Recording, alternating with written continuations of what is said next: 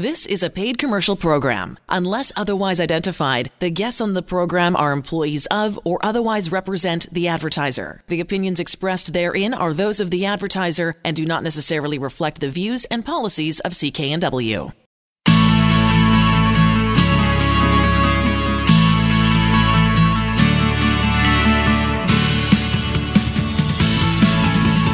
Welcome to Dollars and Cents. I'm Elaine Scollin along with Blair Manton from Sands & Associates.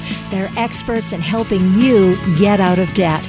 This segment is really, and I love what you said, Blair, it's going back to basics. It's looking at the difference between what it means to declare personal bankruptcy or filing a consumer proposal. They're both really good debt management options that are available to folks, best handled, only handled by a licensed insolvency trustee.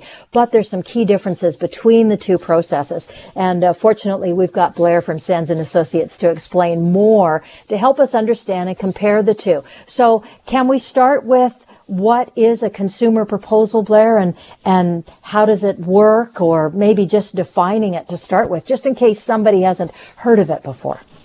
Yeah, of course, Elaine. So I'm thrilled to do this segment because I know we touch on a lot of segments on our show here, a lot of different topics, but sometimes it's helpful just to make sure we've set the ground rules correctly here and people know exactly what these remedies are that we allude to all the time. So really, again, from the basic level here, what a consumer proposal is, it's often a surprise to people that this exists because they come to see a licensed insolvency trustee and they think, a personal bankruptcy is their only option. They're a little bit despondent about that. But a consumer proposal is a powerful debt consolidation tool. It's grown in popularity hugely over the last number of years. So in my time of practice, about the last 13 years, proposals went from, less than 20, 30% of filings to over 70% of filings quite often, most months in British Columbia. And the reason for it is it's a better alternative to bankruptcy for a lot of folks. It's not for everybody, but for a lot of folks. And what it is, it's a deal that you work out with your creditors that consolidates your debts into one manageable payment. But what's different about traditional consolidation loans where you borrow the money and you still have to pay back interest and all the principal as well, with a consumer proposal, you can drastically reduce the overall amount of debt that you have to pay, and you pay no interest or any added fees. So in many cases, your debt can be reduced up to 70 or 80%, and you pay no interest or no added fees on top of that. So suddenly a debt problem that seemed insurmountable, you thought bankruptcy was your only option, you'd never pay it off. A lot of folks are just so happy to learn that this option exists, and that's why it's grown in popularity so much.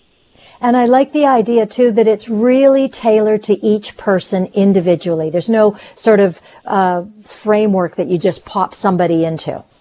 Exactly. So, if someone reaches out to me, and I don't get these calls often, but they've got, the house with no mortgage with $1 million of equity. Well, for me to try to help them reduce their debt, it's difficult. I can save them the interest, but they've got the means to pay back all of that debt over time.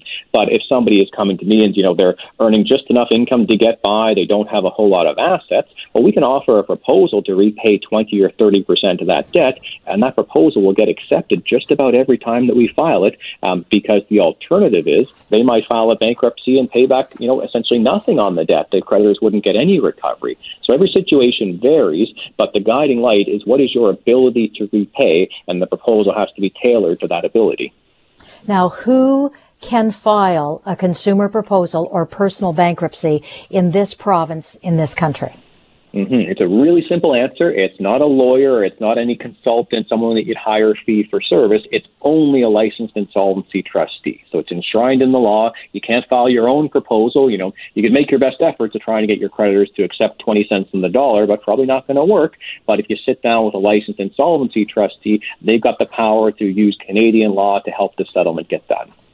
And I think this is one of the main reasons why you have to have somebody who's got that a declaration of being a licensed insolvency trustee, is because there's so many debts that can be forgiven under a consumer proposal or a bankruptcy. So let's talk about those.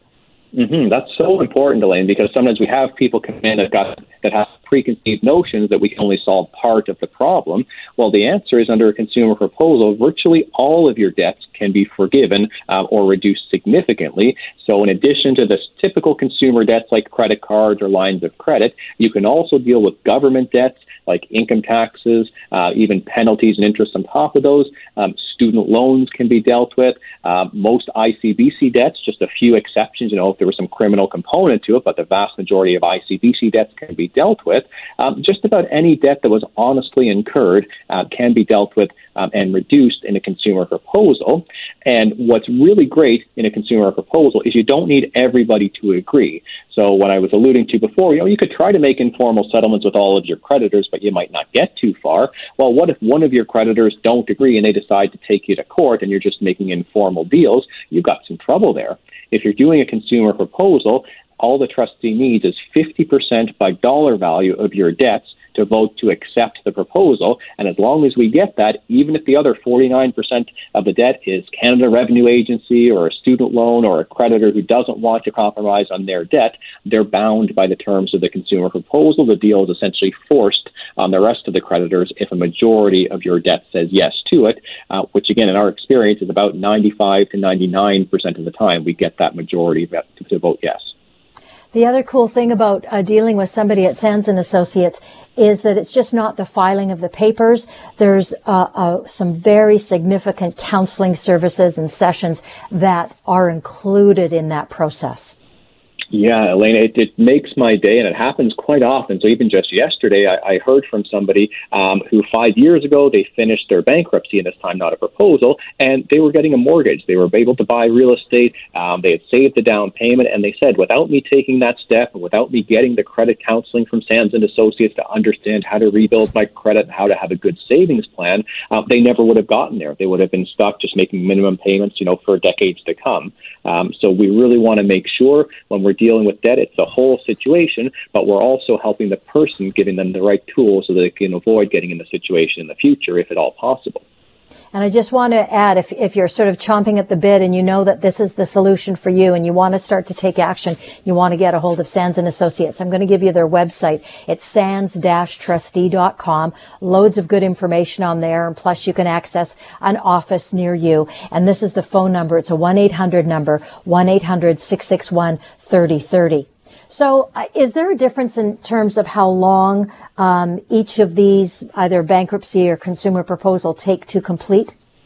Yeah, there is. So when you file a personal bankruptcy, it's different than a proposal in that there's no permission that you need from your creditor. So when you're filing a proposal, I mentioned we need to get them to vote to accept it. With a personal bankruptcy, you don't need the permission of anybody that you owe money to. You don't have to go and apply to the court and justify why you should get protection in bankruptcy. You just sit down with a trustee and file the documents. And the way a proposal is structured is a proposal can be over a maximum of 60 months, so 5 years in total, with typically the same monthly payment, and if you can pay it off sooner, you're done that much sooner. The way a bankruptcy works is the time that you're in bankruptcy, it doesn't matter the amount of your debt. What matters is your income and if you've ever previously filed a bankruptcy before. So if someone is considered low income and they've never filed a bankruptcy before, bankruptcy can be over in as little as 9 months. And most people are just shocked to hear that because they think, bankruptcy takes 7 years. Well, it's not if you do everything right. It doesn't take you 7 years. Something went horribly wrong if you're in bankruptcy for 7 years. Even if you're not low income, bankruptcy runs for a year longer than that. It runs for 21 months instead of the 9-month period. And again, what you have to pay into a bankruptcy, it's driven by your income and not by the amount of the debt. So if someone was, had an ICBC accident, they weren't covered, and there was $1 million worth of damages, them offering a consumer proposal to pay back even 20% of that debt, $200,000, that's not going to be easy for just about anybody I've ever met with. Bankruptcy might be their option, but their bankruptcy would run the same if they owed $1 million or $10,000 or $100,000. It's all based on their income, their household, again, if there's previously been a bankruptcy filing. So usually bankruptcy is a little bit quicker to get over and done with. Usually a proposal takes you a little bit longer, but there's intricacies in each situation. Okay. And what about the timelines for these things? I know that people care about their credit ratings for a bunch of different reasons. How's that different? Yeah, I think there's no clients that I sit down with that don't ask really good questions about their credit rating, and I'm happy to answer them. And usually, the philosophy to take is, well, preserving perfect credit at every moment of your life is usually not the right financial decision for you. So you've got to accept that if you're going to get out of debt, you're going to take a short-term hit to your credit. And anytime you don't pay your debts back in full, your credit rating does take a hit. So if you file a bankruptcy, I just mentioned bankruptcy can be over in as little as 9 months. And what happens then is for 6 years after that 9-month period, if someone pulls a credit report on you, they'll see that a bankruptcy was filed. Now, it doesn't mean they're not going to advance you credit, because if anything, coming out of a bankruptcy, you might be a better credit risk than you were right before because you don't have any debt. You've just come through a formal legal proceeding, which nobody takes lightly, and typically you're going to take very seriously the first person that advances your credit and maybe be a lifelong customer of theirs. So usually it's more of a calendar of about 2 to 3 years after a bankruptcy is when people can start to get, credit cards with no deposits, even qualify for mortgages. With a consumer proposal, it's slightly quicker than that. So a consumer proposal, it's 6 years from the day that you file it, so slightly quicker than a bankruptcy would be, or 3 years from when you pay it off. So if you worked really hard and finished a proposal in a single year or a year and a half, well, 3 years after that, it's going to drop off your credit bureau, and it's also a little bit less severe than a bankruptcy is. So your credit rating can go from R1 to R9 on each debt. Bankruptcy is R9, R1 is perfect. A consumer proposal is R7, which means you're in a negotiated repayment arrangement. So neither are permanently fatal by any means. You'll recover from both, but they're a little bit different in their duration and in the severity of the impact. In the last couple of minutes in this segment, can we talk about the cost difference or comparing the costs between declaring a bankruptcy or making a proposal? My guess is there's some differences there.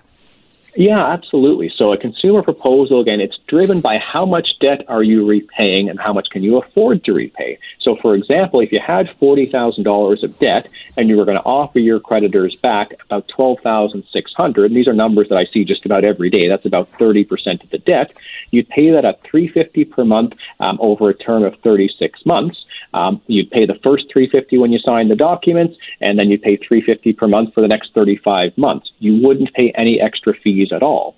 There are fees in the process, but they're borne by your creditors essentially. If we've worked out you can afford to repay 30%, your creditors will get, some portion of that, probably about 22, 23% of that, doing round numbers here, and the trustee gets some fees that are set by tariff, but there's never any separate bill that you're going to receive. In a bankruptcy, it's all set by government tariff as well, but your income is what determines your payment. And if you're low income, which is under about $2,200 for a single person in BC right now, you pay just $200 a month for 9 months, and that includes everything, all the trustee services, getting you out of debt, and the counseling. So you've got to make some payments, but that's always in lieu of you paying anything back on the debt in a bankruptcy. And I want to mention again, the website is such a good tool for anybody who's thinking about wanting to take some action here. It's really the website. Your website is so good. It's got so many good questions and really good answers, and it's easy to understand. And that's sands-trustee.com. Or if you want to zip ahead and make a phone call, there's a 1-800 number I'm going to give you. It's 1-800-661-3030. That's where you can set up an appointment for that free consultation and start taking those first steps.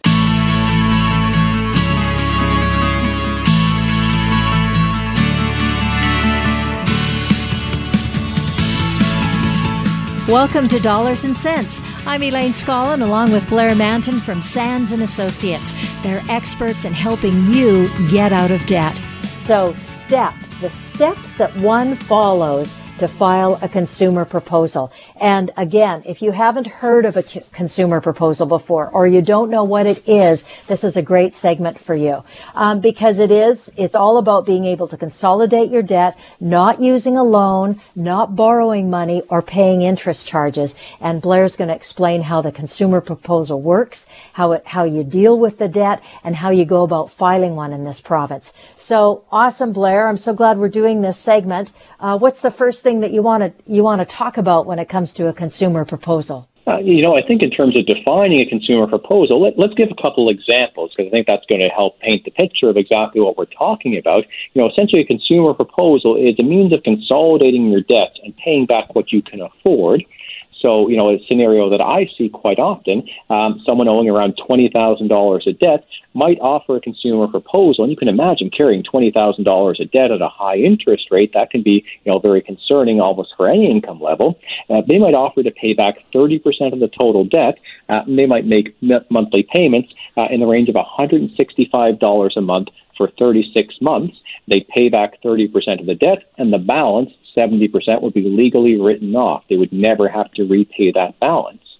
Another example, one that I found just recently here, a 35-year-old skills tradesman who came in to see me had some health issues, and he had accumulated about $55,000 of consumer debt, and he just wasn't sleeping, just very worried, really struggling to make ends meet, and his creditors were calling him daily because he was starting to get behind on his payments. His minimum payments alone, he was earning $3,200, and if he was going to make all his minimum payments, it would have been half of his income. We filed a consumer proposal. It stopped all of the calls, it stopped all of the interest charges, and it cut his debt from $55,000 down to $23,400, so less than half. And he made monthly payments of $650 a month over 36 months. So he went from $1,600 a month of minimum payments that would have had him on, pick a number, but probably the 40 or 50-year plan to get out of debt with minimum payments, to a 3-year plan at $650 per month. No one could bother him, no further interest, no additional fees. It was absolutely life-changing, and he got some good financial counseling as well. So, in the future, if he does have health issues, we're teaching him, here's how you build up the emergency fund, here's how you try to avoid the high-interest debt in the future. So he's going to be that much better off after the proceeding. So what's the first step in getting a consumer proposal started for someone?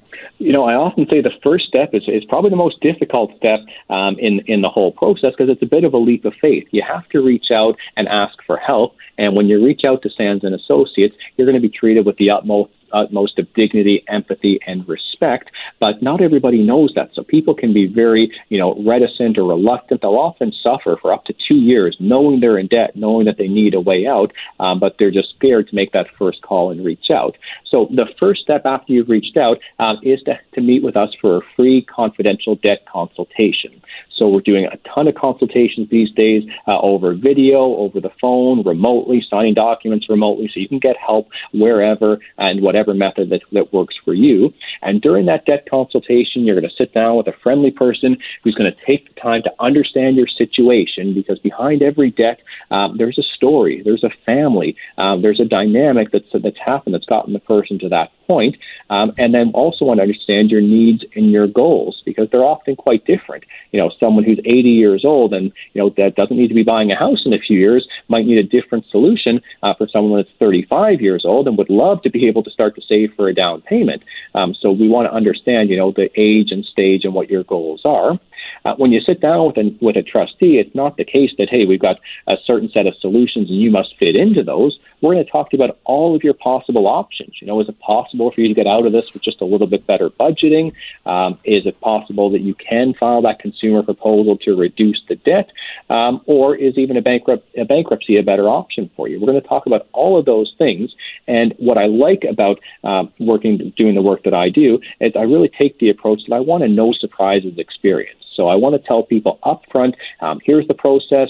We're going to meet a number of times. What we're going to talk about today, and here's the terms that we think about will work with a consumer proposal. In the first meeting, we're going to tell you whether you're eligible to file a consumer proposal, and the eligibility is pretty broad. You have to owe some money that you're not able to repay. The amount of your debt has to be in the range of more than $1,000, but less than $250,000, and that doesn't include your mortgage. So if you've got a mortgage, that's kind of kept separate from this. And the repayment term that you're going to look at can be no longer than 60 months. So it's not going to be a never plan. You never get out of debt and you pay forever. It's going to be a solution that at the maximum is going to be 5 years, and often is done sooner than that. So all of that is in step one, which is your first meeting. Okay. And what if you're over $250,000? What happens then? Yeah, it's a good question. So there's the option, you could file a joint proposal. So if you and your spouse have some debts that are in common and you're both filing a proposal, that limit gets doubled to $500,000 from $250,000. And even if you're a single person over that amount, there is a certain type of a proposal, not called a consumer proposal, called a Division 1 proposal, which is often very much the same type of a structure, a couple little intricacies different, but the takeaway is that you do have options still, even if your debt's more than $250,000. But sometimes at that point, it becomes difficult for a person to pay back a third of $250,000. That's a lot of money for someone to pay back over 5 years. But I have seen situations where it's possible for sure. Okay. So in any event, you're going to give that person who comes in and sits down with you or is on the computer with you all this good information so you can figure out the best course of action to take. What about your second meeting? What happens there? Mm-hmm. Yeah, and I should say, Elaine, all of this is at no cost, no obligation, no expectation that you'll move forward, and you'll never get an invoice from us if you choose not to move forward. The second meeting is typically after the first meeting. You've said, I've thought about it, I want to move forward with a proposal, and we give you an application form. And I guess the old term is to give you an application form. Now I send you to our web-based application portal where you just fill in all of your information. You take some pictures of your most recent statements. You take a picture of your pay stub, different things like that. And then we meet to review all of that to make sure we got the facts correctly. So we understand this is your income. We understand this is your debt. Here's the situation. And then we say, this is the proposal we think we can structure for you. Would you like to proceed? And assuming the proposal works, it meets your objectives and fits in your budget. And then we set up a third meeting. And it's at the third meeting is when you sign the official documents. We review everything with you in detail, and the proceeding can start at that point. You've still made no payments at that time, and all of these meetings can happen. Can happen in the space of a single week if it's very urgent and someone's having their wages seized. Or often, it's a first meeting, the person takes a week or two to think about it, get their information together, and then by about 2 or 3 weeks in, we're having that third meeting and getting the proposal going. And the reason people want to usually move kind of fast is you get protection as soon as you've signed the consumer proposal. Nobody can call you, harass you, take you to court, seize any of your wages. You're under this umbrella of a trustee's protection, and that can just be so important for people's mental and even physical health. So, and this is the next thing that happens, which I think is very interesting. So it's at the point that the consumer proposal is officially filed and started. What happens at that point? Well, all of the debts are frozen then, and a 45-day period commences, and that's the voting period. So the trustee sends the proposal out to all of your creditors, and then 45 days later looks at the votes that come back. And as long as 50% by dollar value of your creditors voted to accept the proposal, it becomes legally binding, and that term on the proposal is now in force. So all you need to do is make those monthly payments, attend the 2 counseling sessions, and you've got a debt solution. Very cool. And in closing, too, I like the idea that while you're waiting for those 45 days to expire, you don't normally have to do anything because you're already being looked after. You're fully protected. You don't need to make any payments. Any calls you get, you redirect them to the trustee. You get the breathing room, and it's in the trustee's hands to get the proposal accepted. The website is sands-trustee.com if you want to get that started. You're listening to Dollars and Cents with Blair Manton from Sands & Associates, helping you get out of debt.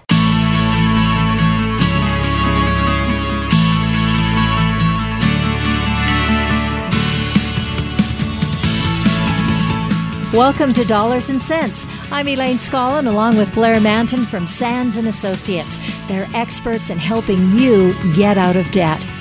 And that's what this segment is all about. Debt help professionals in this country. What you should know about those service providers.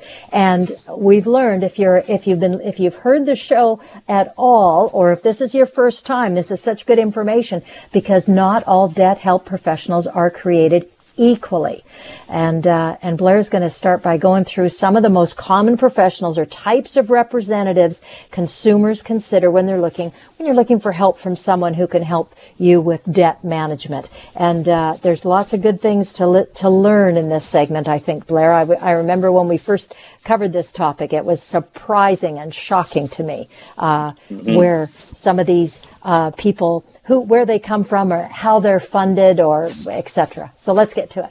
Yeah, I'm thrilled to talk about this today, Elaine. And, I don't think anybody would think that financial literacy in Canada is anything that we should be proud of at this point. We just don't teach enough about, how people should save and invest for the future. And we teach nothing about what to do when you have a debt problem. I went to business school, even worked at an accounting firm, and I had no idea when a family member of mine started to get into financial trouble what I could do to help that person. So even sometimes when you're reaching out, to financially literate, financially savvy people in your life, they just might not know where to steer you. So I think today's segment will help you get a little bit of the lay of the land of who's out there, what they could potentially do to help, and where you should start to reach out to. Not to say one professional is the best for every situation, they're not, but it's important to know exactly who is out there. So generally speaking, if you're looking for some debt management support, the type of people that you would reach out to, first off, would be a lender. So typically a bank, maybe for a consolidation loan, or a subprime lender. Sometimes these are payday loans or installment loans, sometimes very high interest, high cost, which we'll talk about.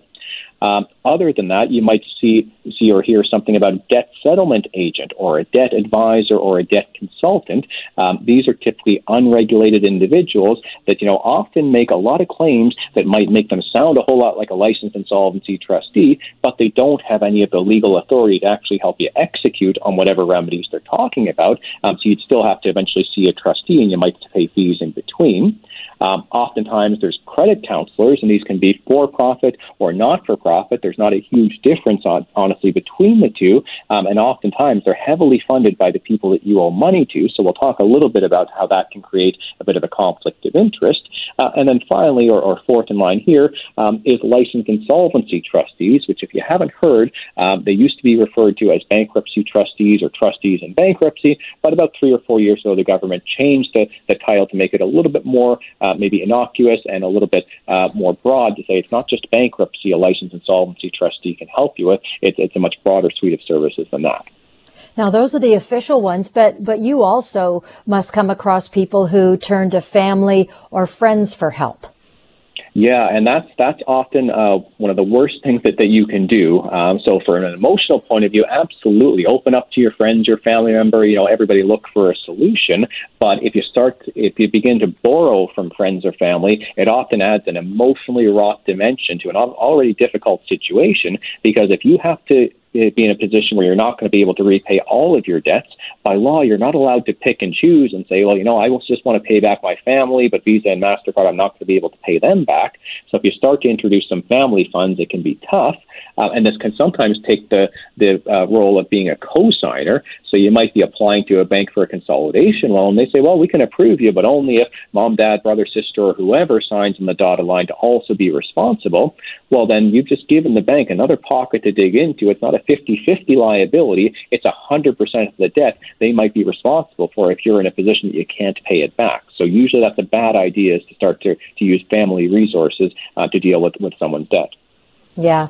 Can you talk about the different solutions that are available for each type of debt help provider, and then what kind of debts they generally can help with? Yeah, for sure. So we'll go in the same order. So talking about lenders, so this is, essentially trying to borrow your way out of the situation. So solving a debt problem with more debt, which can sound sometimes a little bit absurd, but oftentimes the benefit is you're going to consolidate or put together a whole bunch of different debts, maybe with different payment dates and different terms and different interest rates, and hopefully you're going to be able to reborrow at a lower interest rate. So you'll have a single monthly payment. Hopefully it's lower than what you were paying before because the interest charges are also lower. So this is usually the first place people start, is they say, well, I'm paying 19% interest here, or 29% interest there. Could I go and consolidate my debts, for 10 or 12% interest? And oftentimes what comes back from the bank is, well, we'd love to do that, but you don't have any assets that we could take as security to guarantee that they will get paid, because the bank is going to go and pay back everybody else 100 cents on the dollar. What if you're not able to pay the bank back? They didn't get to be record profitable by losing money, so they're going to want to make sure there's some assets that are there, or they're going to request that you get a co-signer, which again can remove all of your flexibility in the future if you eventually can't repay the debts in full. Now that co-signer is going to be on the hook. Okay. So the second one was what? Debt settlement agents you talked about. Yeah, so with a debt settlement agent, they're generally going to try to help you with your consumer debt. So nothing to do with a government debt, a student loan, or an ICBC debt. And what they'll do is typically try to negotiate individually with each of your creditors to achieve a settlement for less than what you owe. So if you started to look up online, you might see things like, oh, yeah, we settle debts for, 20 cents on the dollar. If it's not a trustee, you have to be a bit careful, because the way debt settlement works is they'll have a promise that, we can settle your debt for 20 cents on the dollar, but they'll require that you start to save that 20% of the debt so you can give a lump sum payment to your creditors. So oftentimes what that means is they'll tell you to stop paying everybody, to start paying them their fee, and start putting some money into a set-aside fund or, a little savings account that's different than your normal. And then once you've spent some time being delinquent on your debts, they'll phone up all of your creditors and say, hey, you haven't heard from John in 6 months. He's going to offer you a 20% repayment. Do you want to take it or not? Some creditors will take it. Some won't. The government will never agree to work with these guys. But oftentimes what I hear from clients is they pay a lot of fees and they're either not able to save the amount of money because life can intervene. It's tough to save a lump sum of money. Or their creditors just keep harassing them. They'll never take the deal, and they end up worse off. Their credit rating is worse than it was before, and they got no solution and just paid a bunch of fees. Okay. So that doesn't sound like a good option. What about a credit counselor? We see lots of advertisements and hear lots of advertisements for credit counseling. Mm-hmm. Yeah, with a credit counselor, so it's the same type of debts that can be handled as with the debt settlement agent. So it's your typical consumer debt, so it's nothing to do with government, student loans, or ICBC. And a credit counselor, they're generally funded near 100% by the creditors. So this is, one of my bones of contention is I think there should be a whole lot more transparency when you sit down, even with a not-for-profit credit counselor, for them to say, my job is essentially to be a collection agent for the bank. I'm going to treat you nice, but I want 100% of the debt back from the bank. And that's what a credit counselor can offer you, is 100% repayment of your debt over a term of up to 5 years, and they can often negotiate an interest freeze on those amounts. So compared to your status quo, that can be a really good option. Get the interest down to zero and pay it off over 5 years. But the challenge that I run into with clients is it can be difficult to afford paying off 100% of their debt over a 5-year period.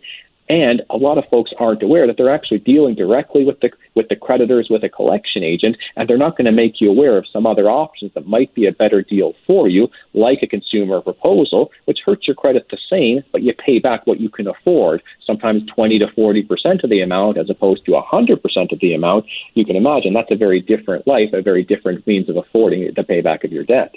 Yeah. Now, the last one is licensed insolvency trustee. And before we go there, I just want to say, if you want to jot down this website so that this will make more sense when you go back to the website to check it out, it's for sands-trustee.com. That's the website. And it's filled with great questions and really good answers on all kinds of areas of the things that we're talking about. And the phone number, just so that you've got this, jot it down as well, 1-800-661-3030. So let's talk about a licensed insolvency trustee. Yeah, so different than the last two advisors that we talked about, a debt settlement agent or a credit counselor, a licensed insolvency trustee can deal with just about every debt that's out there. So not just your consumer debts, they can deal with your income tax, the penalties, the interest, they can deal with student loans, can deal with just about every ICBC debt as well. So when you're dealing with a licensed insolvency trustee, you're getting what's called a fresh start. You get the ability to start over unburdened by debt, and there's none of your debts typically that are going to fall outside of the program. I say typically because things like child support or alimony, those are debts that you can't compromise, nor would most people seek to do so. But other than that, your standard debts, a licensed insolvency trustee can deal with all of them. In Canada, a licensed insolvency trustee is the only professional that's able to use Canadian law to help you make a consumer proposal, which I alluded to previously, which is one of the best solutions that maybe you've never heard of unless you listen to us quite a bit, but it's the best solution to get you out of debt without having to file a bankruptcy.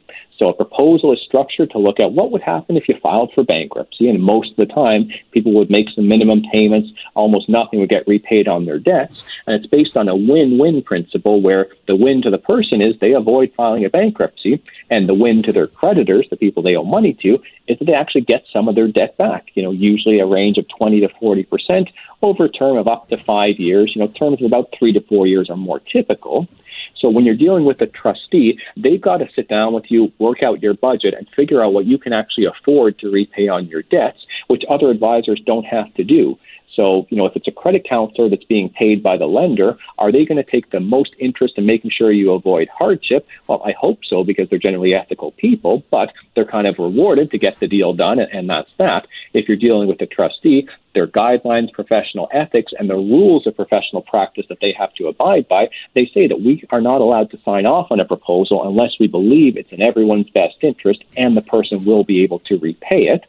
A licensed insolvency trustee can also help you file a bankruptcy if it's a situation where, even 20 to 40% repayment of the debt just is not possible. It'll be too much hardship, or for whatever other reason. A personal bankruptcy is enshrined in Canadian law for the honest but unfortunate debtor to help them get a fresh start and turn things around. And generally, it's less severe than what you've thought. It's generally private, and it's nothing to be afraid of. A licensed insolvency trustee is going to help you explore all of those options and figure out what's the best for your specific situation. And just in the last minute we've got in this segment, Blair, I want to just include the counseling sessions that are such an integral part of the service that you give somebody in assisting them in this debt management. Yeah, you said it right, Elaine. It's such an important part of the process is you've got to sit down. You'll meet with the trustee a number of times before you file the proceeding, and we'll give you some counseling at that point. But there'll be two federally mandated with a great curriculum counseling sessions under either a bankruptcy or a consumer proposal. They're going to tell you how to rebuild your credit, how to move forward with great financial habits, and try to make it a one-time thing in your life. So we really want it to be a transformative experience with a licensed insolvency trustee. Yeah, and it's just such good information that you can carry forward once you get out of this and everything gets looked after. Then you've got another skill set. sands-trustee.com. Give them a phone call, 1-800-661-3030, and get that first free consultation, as well as to find an office near you.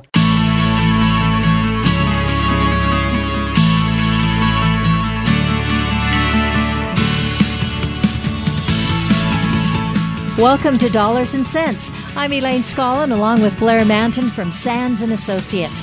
They're experts in helping you get out of debt. We're going to talk about CERB payments, and I'm so glad we're doing this segment, Blair, because it's a word that we've all become accustomed to, either reading about or hearing about, and that's what this segment's all about. So the CERB payments. Let's start. Can you define it for us in your wonderfully clear way? I'll do my best, certainly. So CERB, or CERB, it's the Canada Emergency Response Benefit. And if we all think back to March, and in some ways March can feel like a lifetime ago, or sometimes, just yesterday, it feels like this year has just been funny the way that it's went. This was when the government had to respond very quickly to the pandemic, realizing so many Canadians were losing their income completely, having hours reduced, being laid off as a result of lockdowns.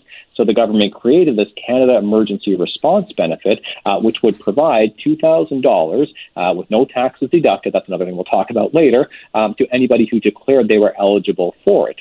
So it was a payment of $2,000 a month. It ran from early March until the end of September, and then it transitioned into the Canada Recovery Benefit, which is a whole lot more similar to EI. It typically has taxes deducted. But the Canada Emergency Response Benefit, it ran from, again, March to September, about $2,000 per month.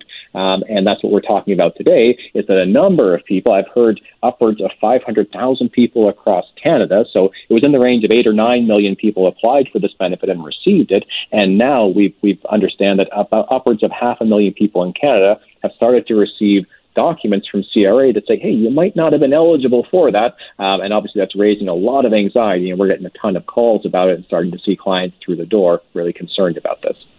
And these letters concerning the repayment, that's after they've been given this money since March in some cases. Yeah.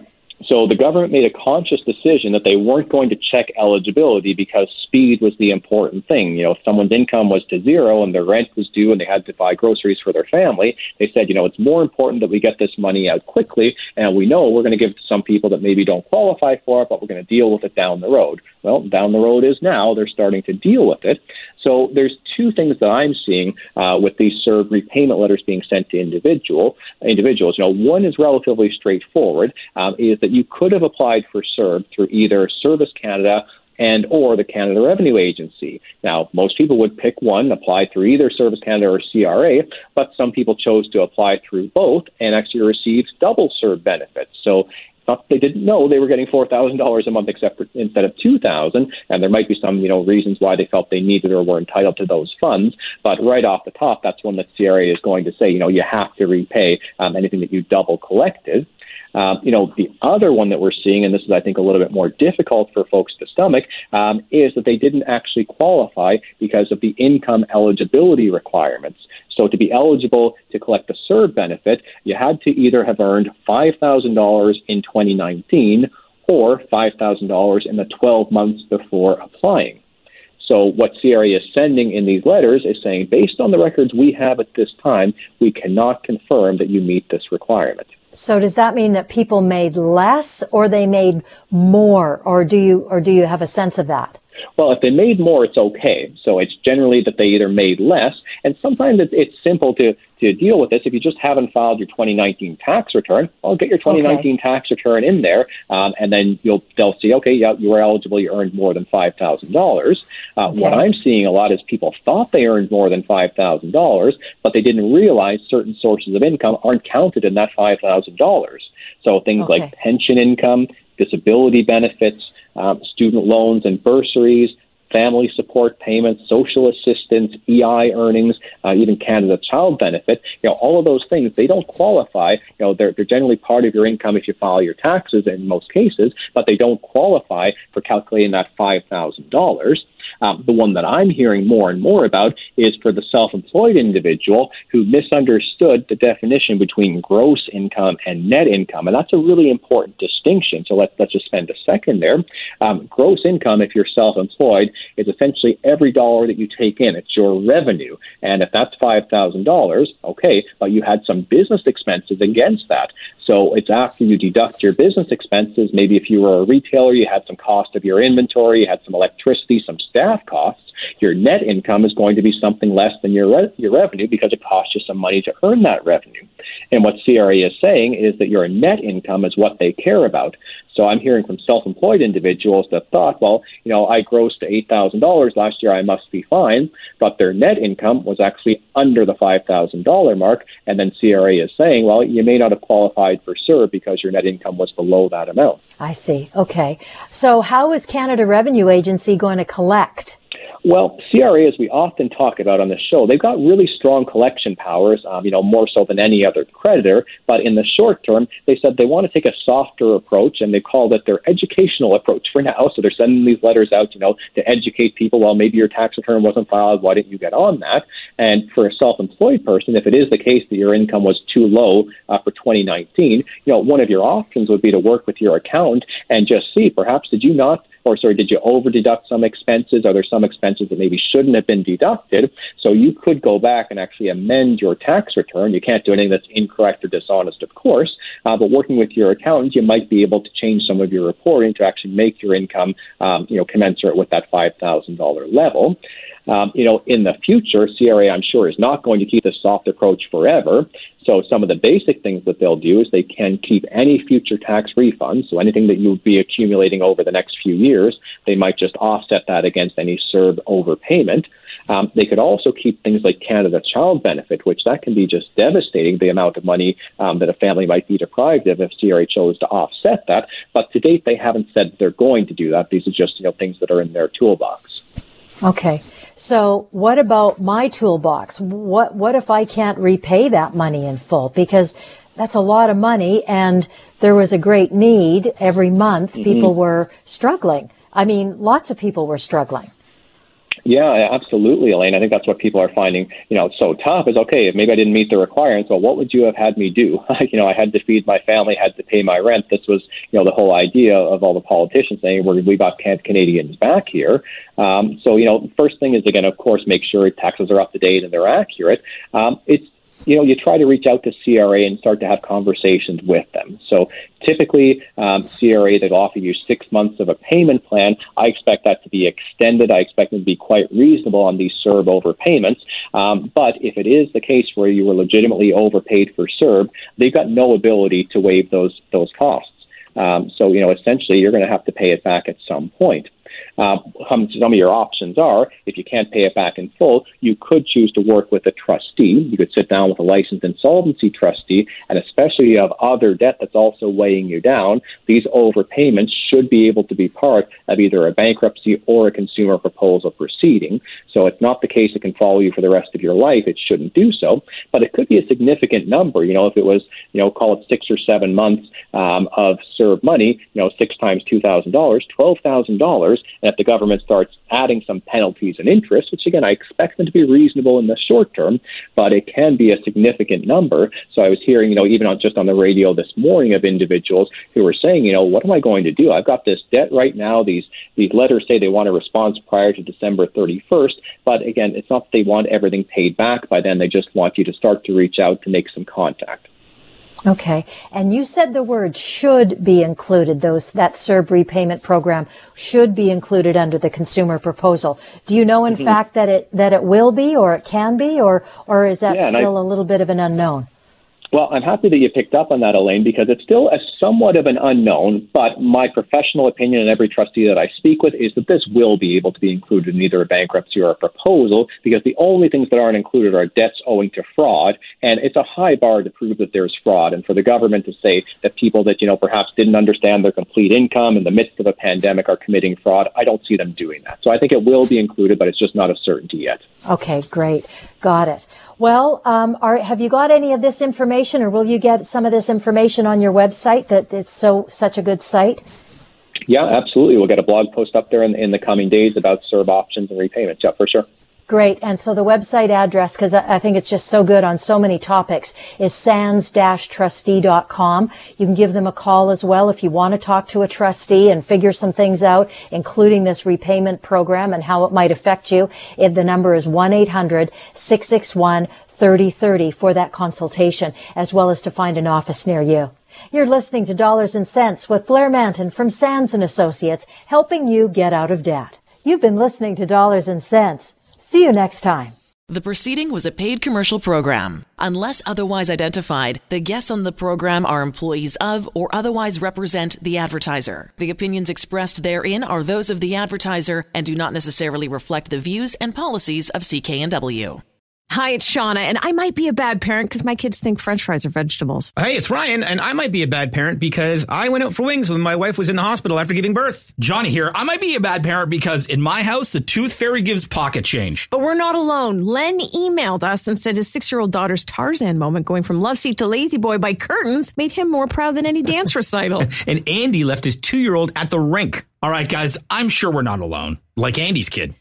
For stories and confessions like this, make sure you check out our podcast. It's called Bad Parents, and it's available wherever you get your podcasts. I left a glove at the rink.